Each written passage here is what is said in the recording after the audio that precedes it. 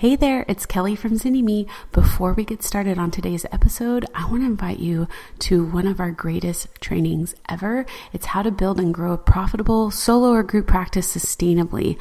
All you got to do is check it out at zynnyme.com/podcast. All right, on to our episode.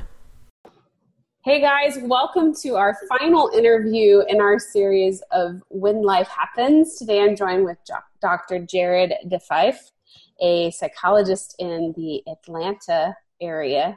Yes. Hi, everyone. And we're going to be talking about fatherhood. Woo! I knew you pre-fatherhood and post-fatherhood. And yeah, so we'll see the change here and see what you notice. Yeah. So you were in private practice for how long before you became a dad?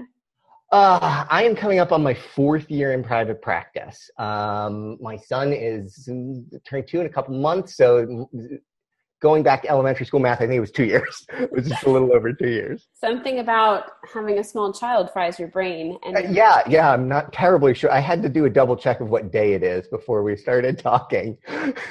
And I've reassured myself that it is Thursday now. Okay, I think it is too.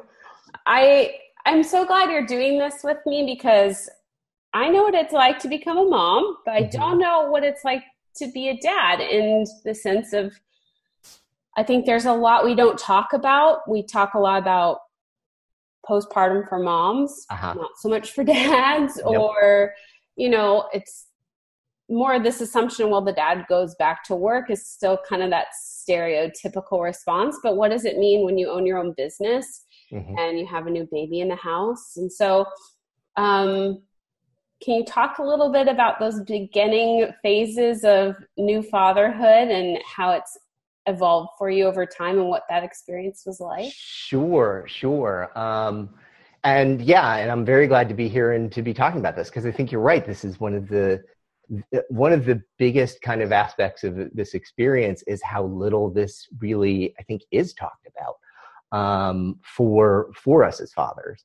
And in some ways, kind of the isolation and the lack of information and the ability to prepare for that. So I actually have a kind of lot to say on that. Going back to the sort of beginning of the experience, probably about finding out. My wife told me she was like going ahead to tell me I was having a really rough day and I think I was really hangry at the time. So she's like, I better take him out to like dinner, and get him fed. So it was probably not my best day of life, but of course it was really exciting news. It wasn't something that we had sort of been planning for a long time. I know people have different journeys and routes and their experiences with that. So there was all that initial excitement. Was your wife working at the time too? She was at the time. She was doing her. She had left school for some years. She'd gone back, become a speech language pathologist, went back into a doctoral program in cognitive psych, and I think that's where she was at the time. Yeah, and we'll talk about more where she landed, but I was in my practice. I had left. When we last did one of these and spoke, we talked about the experience of leaving academia. Yeah, I had left that behind for a little over 2 years. Yeah, when this was going on, I was in the midst of starting the podcast that I was doing at the time. I'll talk more about what happened there too. So that's kind of where we kind of were in space. My practice was doing pretty well. I was in practice full time, though my client load was not quite yet full time. I think I was seeing probably up to 15 visits a week, and still working on kind of growing the business. So I was doing well and solidly, but not quite full at the time. And that was probably kind of the biggest experience early on through the pregnancy. I had a hard time. I think I had a really hard time. The pregnancy physically was very smooth for us, thankfully. My wife was doing well with that. I remember She was kind of worried about me at some point in terms of my coping with it and dealing with it, because the biggest kind of feeling that I remember having, and I think that other parents and fathers have spoken about that I've spoken to since, is this feeling of pressure of there is an. So I was binging through Breaking Bad at the time. And I remember there is this scene where Bryan Cranston, Walter White, is talking with the drug kingpin, Gus Fring. And he said something about, and even that whole show is, Walter White becomes the new father for the second time and kind of goes off the rails there. I never really started my meth empire. I missed that step. The two of them talking, and there's this line that I remember that says, a man provides for his family. As they were talking with each other, as like kind of that's the definition of what a man is and what a man does. And I remember that hitting me very deeply and very challengingly, feeling like I was not at a place to be able to do that. We were still living in an apartment here in Atlanta. Student loan debt, from my doctoral program was astronomical. From hers was more funded. And I just remember feeling that very deeply. And what my wife experienced from me through that time was a kind of freneticness of that, feeling that kind of pressure, of feeling like I had to get like a big black duffel bag full of money to provide for the family and to make sure that we would be okay financially. Some of that was certainly grounded in some reality, but some of that was also kind of, the spinning going on inside my own head, and that kind of cultural pressure to do that and be there. Looking back, I'd have to ask her more probably about kind of what that looked like from the outside. But I know that she was concerned, and I know that I was depressed. I had a tough time. Yeah. So it sounds like it starts with the pressure, then the fear, and then that moves into the darkness of it. And that kind of freneticness, that kind of frantic energy, I don't think can feel like the font of a lot of ideas. It can feel like a font of creativity, but I don't think it terribly is. It's more kind of grasping at straws, I think, in a kind of desperate way. And I struggled with that for some months. So how do you think that laid the foundation for postpartum? Well, so it got me during the time I was in a consultation group, like a practice consultation group at the time. And was kind of working through this sort of stuff. And, thankfully people kind of recognized what was going on and spoke to it. I think kind of said to me, Jared, like, one thing I hope for you is to get more physically active and, almost like there's a place to kind of burn through some of that energy and work through some of that pressure and kind of depression. Before the birth, I started doing that. I joined a local dance club.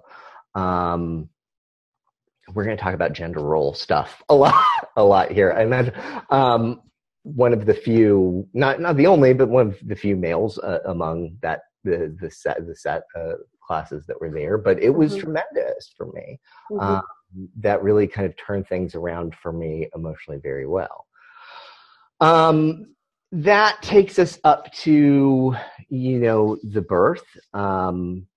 And, I think for me, after the baby was born, and I feel weird even talking about this right now, it's kind of like, I hope no one's hearing this like, Jared isn't thinking about his wife at all. It's like, because to even talk about it, you're not, the show's not about you. The show's not about you at this time. You are not, you're not you're not the one to be tended to at this time. And so to even kind of talk about it in this way, focused on your own experience, feels a little weird right now, to be honest. But isn't that funny that we think that like it's happening to two people, or it's a family affair. It's not just, it's not just the person who birthed the child that it's, that this change is happening to, I mean, that totally. I agree with that very much. And at the same time, there is a lot about the experience that you're not doing, right? You're not carrying the load. Yeah. So I think in some ways it's rightly placed, but I think if you don't take any space to think about it, then I think you kind of get what was happening to me, and all this stuff is going on and it's not really being thought about and you're not paying attention to it. Yeah. And you're running down a course that can be not healthy. So it is weird that it's kind of hard to do it. And yet I think it is really important at the same time to start sharing and talking about these. But anyway, in the hospital, for me at least, after the birth came, it was like, it was like that. For me, everything was kind of like after you've been through. And I remember kind of on my internship year being so stressed, and you're working so hard, and you're running at this level on this kind of fuel, and then you're done, and it's like my body's like, all right. Like I held it together long enough. I am in the hospital. While you're in the hospital, the sense of time in the hospital, it was a smooth delivery. Thankfully, there was kind of one couple hour period things looked complicated and was really scary, because you're in there supporting your wife, and all of a sudden 4 doctors and nurses are in the room before you can blink. They're doing stuff with her. They're worried about her blood pressure and the baby, and you're off to the side, not really knowing what's going on. They're doing their thing, and everything is happening kind of like that, and you're standing back. Very scary and powerless. There was some bit of time during the birth like that. But I remember in the hospital, that emotional, like, I did go at one point, after a day or so in the hospital, I remember she's like, just go to your dance class, go do that, get out of here, and then get a shower and come back. Which was really healthy and helpful for me. And I remember going, and there were tears there and going through, but that was really important for me. After that, things sort of switched for us. I think my wife, her adjustment was more difficult in the postpartum period.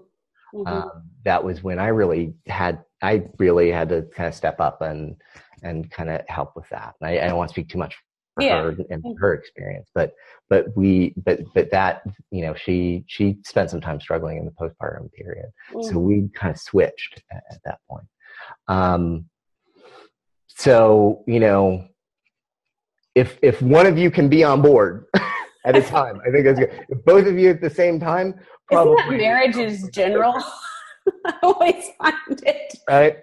In day-to-day life, one of us has to be okay, at least enough that they can carry when the other is not. Yeah. My husband got shingles. Oh no. Yeah.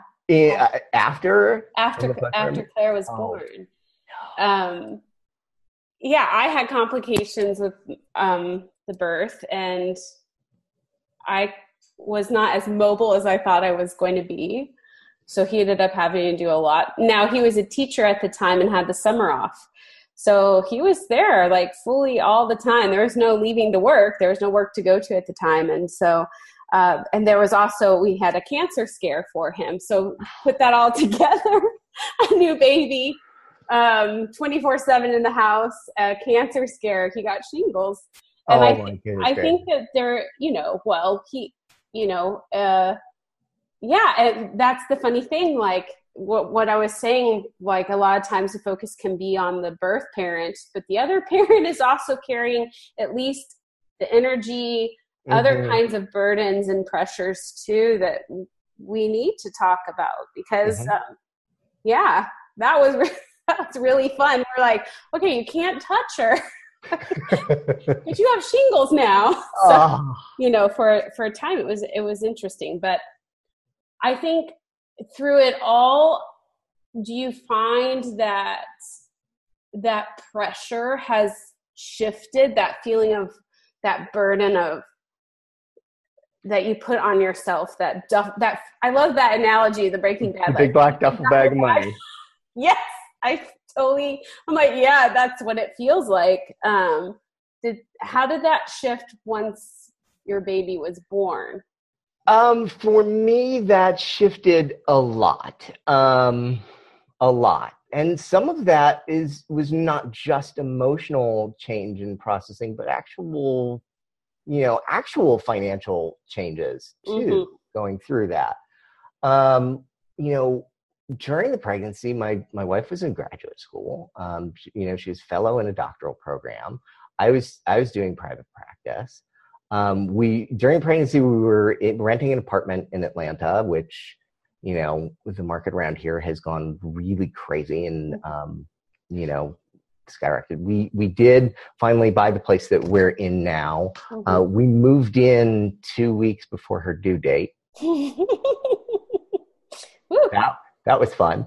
I was nesting, man. There are pictures of me.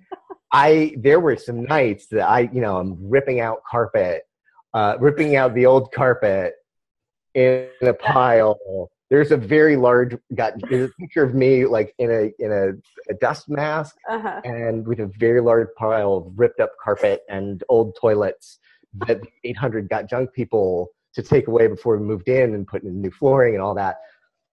2 weeks before the due date. I mean, what were we thinking? I don't know. We knew at the time, like, what were we thinking, but things worked out.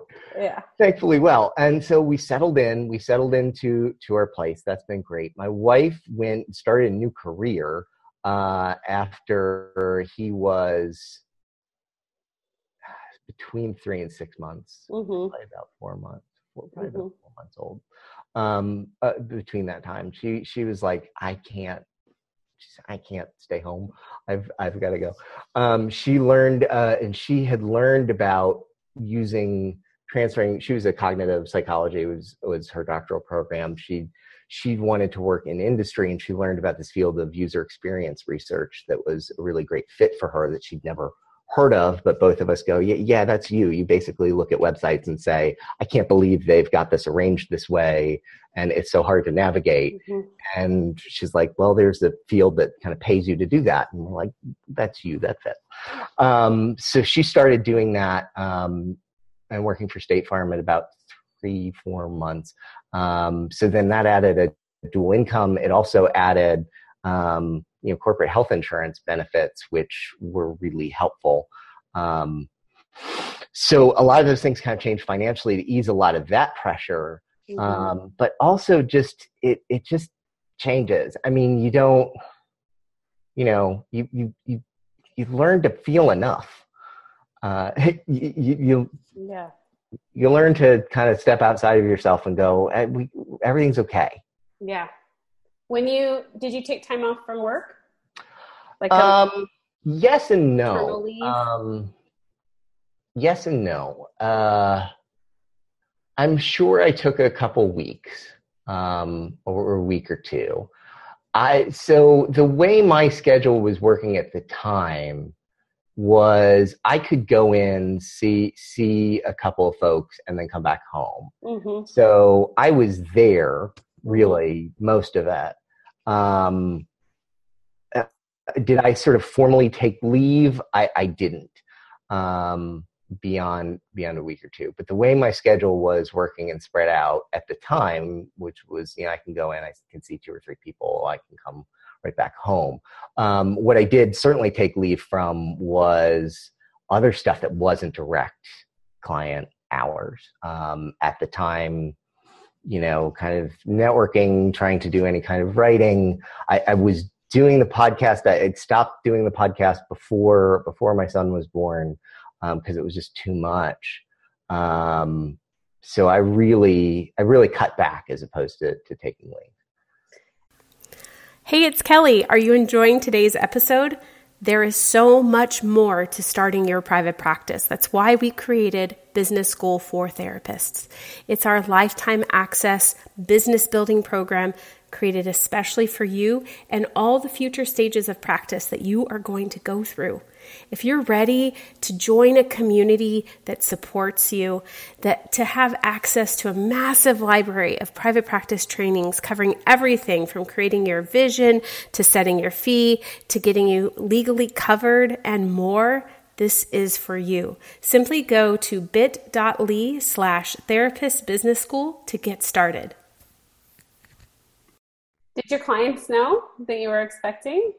Yeah. It's different for, when you show up with a large belly. It's obvious and you have had these conversations, but as the non-pregnant partner. Well, I was still showing up with a larger belly, but not for the, I did tell, I don't know if I told everyone. I told a few or most knew that was going on. They knew later, I think, because the physical signs weren't obvious. But I did sort of give them the heads up that over the next 2-3 months, here's what's coming down the pike. I'm not sure what things will look like immediately in the aftermath. To be honest, I tried to work out what I could, but this is, I know when the baby comes, we'll break for a week or two, and so they knew. Yeah. The reactions were generally positive. I've known a lot of women who have gone through pregnancies in their during their work as therapists. They tend to get a lot more reaction than I think I did. Yeah, I think there's definite reasons for that, because there's a physical reminder. There's a third person in the room now in the session. You're not bringing that other person in the room, so to speak, but I think but then on the other side, it's kind of interesting, right? To bring this to a client, and what if they forget because they don't have that reminder? And what does that mean? I mean, it's so rich anyway. But I was just curious, about how your process is different in terms of disclosure and planning. If you don't know the exact date that you're going to have your baby, which in reality, none of us totally know, even if you did a C-section day or whatever, how do you go about that with your clients in terms of being the non-pregnant partner? Yeah. And it depends kind of on the caseload that you have. In private practice, like I tend to have a relatively stable caseload that they would be able to take off, a couple of weeks, even without notice, and, not necessarily need kind of crisis management type stuff to intervene. But, and it is very different for us as men, because the physical, yes, we're carrying a lot of the emotional challenge and some of the stress and the sleeplessness and all of those changes too, but we're not carrying the physical recovery. Yeah. Which is, so much longer and more in depth that I think even than we talk about. I mean, the physical recovery, at least a year, and beyond. I think people often think that even after the baby, even within the first month or two, and then you're back into fit. No. Those kind of changes for us as fathers is not, that's not as affecting that. So we don't have to plan kind of around as well. Yeah. How do you think your business has changed because of you being a father? That is an excellent question. I knew you'd ask me, and I thought a lot about.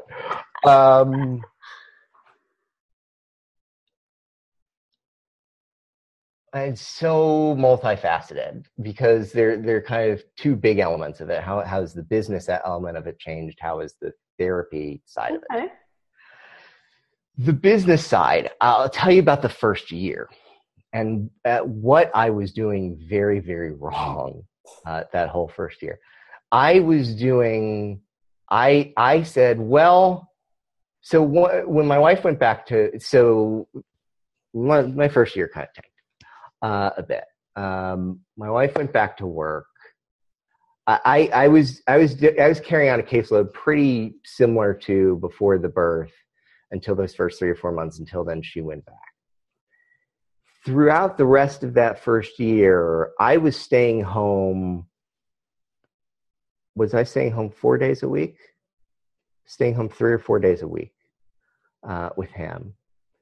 And I was saying, well, I'll have one full day, and then I'll go in 2 or 3 evenings. I'll stay home with him all day.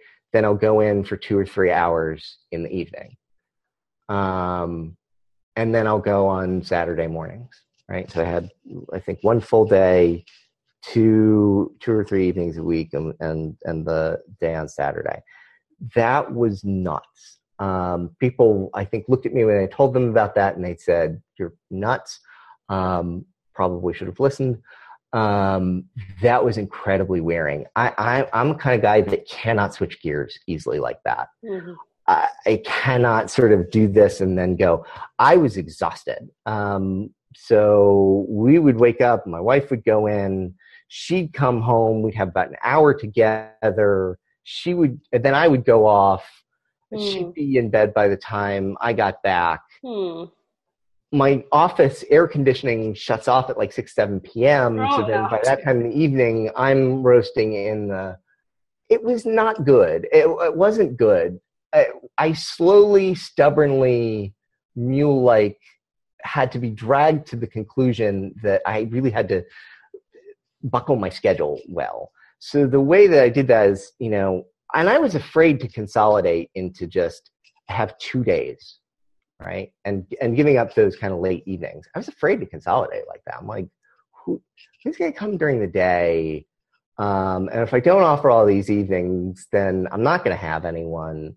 And I was really afraid to squeeze that down. So that's been the kind of biggest change, is to realize that time and energy is a really precious commodity. And to really kind of squeeze that. I'm the kind of guy who needs some space. But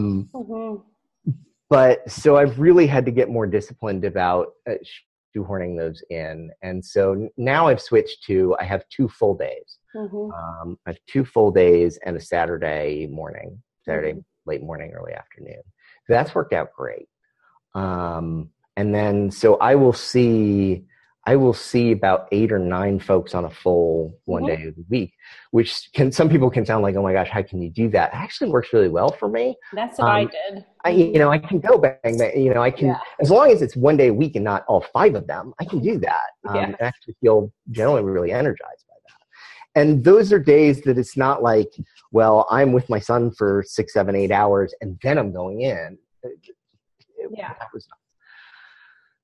So that kind of consolidation has been probably the biggest change for me. I've changed focus of my practice.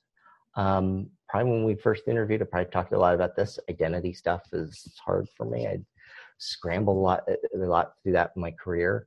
During the pregnancy, the very first year he was born, I was really trying to focus on doing couples work. At some point on through his first year, I kind of sat down, I looked at the numbers, I talked over with my wife and I said, this isn't working. At most I'm getting 2 or 3 couples a week. The retention rate I'm having is not good for some reason. I don't know if that's inherent to couples work or if that's just, I'm a terrible couples therapist. That may be true.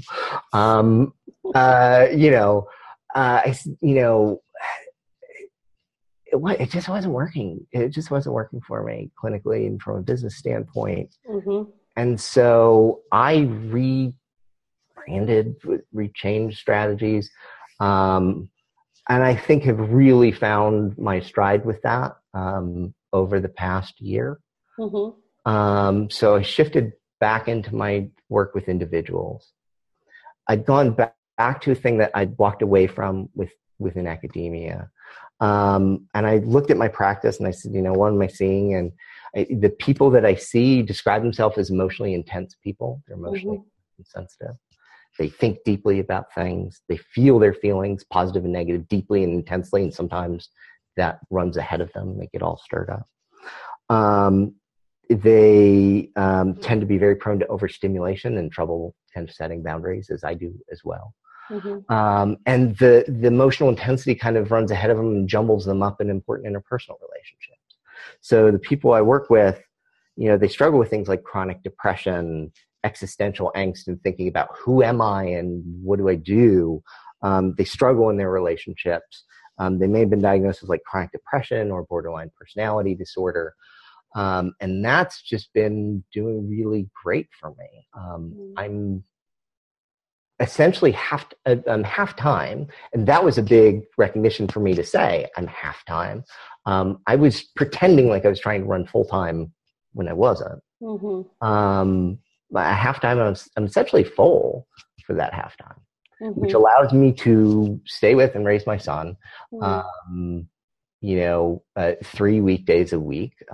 Mother-in-law helps out those other 2 days. Then I go in kind of Saturday mornings. My wife is with him on Saturday mornings. Then we have the rest of the weekend together as a family. I'm glad you found what works for you. Yeah. And then as he gets older, it'll change again. Yeah, it will. That first year, it's like every couple of weeks something changes. I know. In his second year, things are more steady scheduled, but it will. I'm sure of it.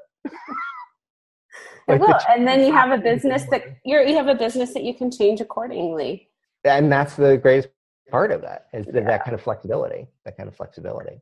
So what do you want fathers out there to know who are in private practice, who maybe are in the midst of this adjustment?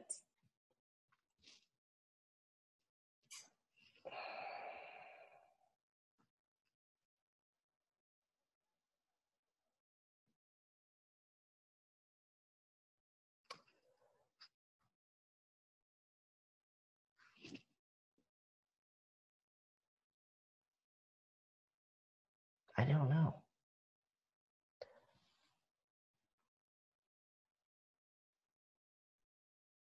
I can reframe it. Go try out. What would you tell yourself, your 2-year ago self, as you were preparing for your son, knowing what you know now?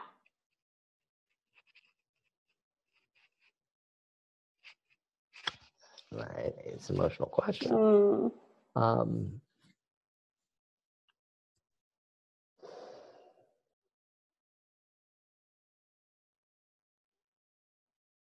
Talk about it.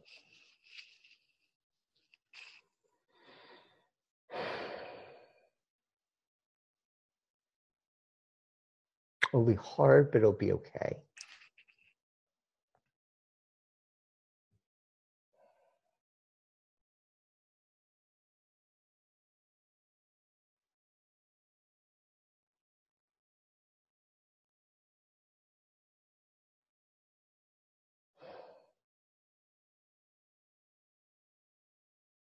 I'm thinking about what I would say to my son. To your son? I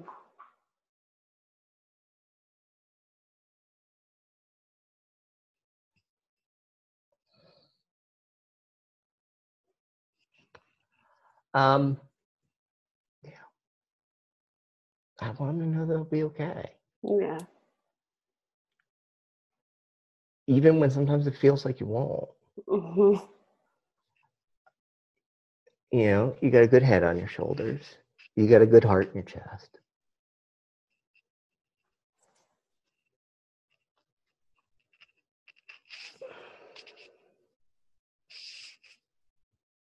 The rest is just details. Yeah. Honestly. Don't be afraid to get support. Don't be afraid to talk about it. Even when sometimes for other people it's hard for you to talk about it.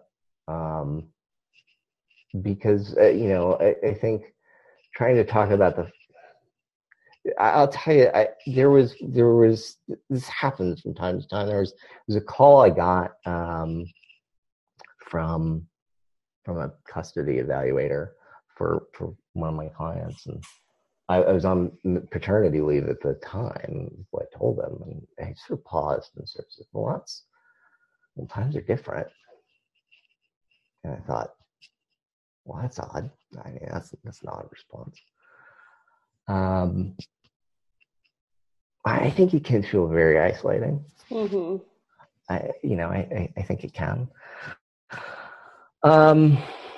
Yeah. I think these are kind of hard conversations to have. I don't know if it's just me, but I as men, we don't talk about stuff. I was never that kind of guy, though. I was never kind of that kind of guy, but I was an emotionally intense and sensitive guy.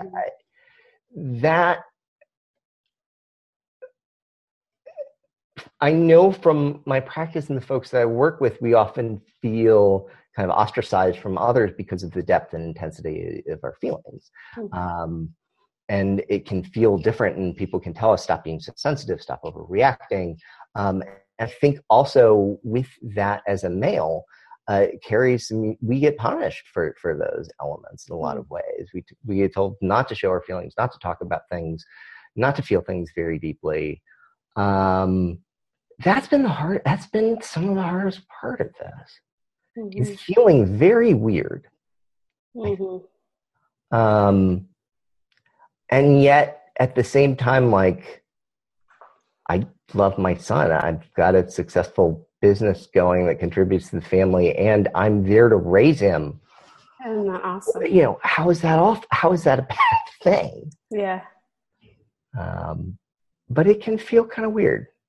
Have you talked to other therapist dads? I have not.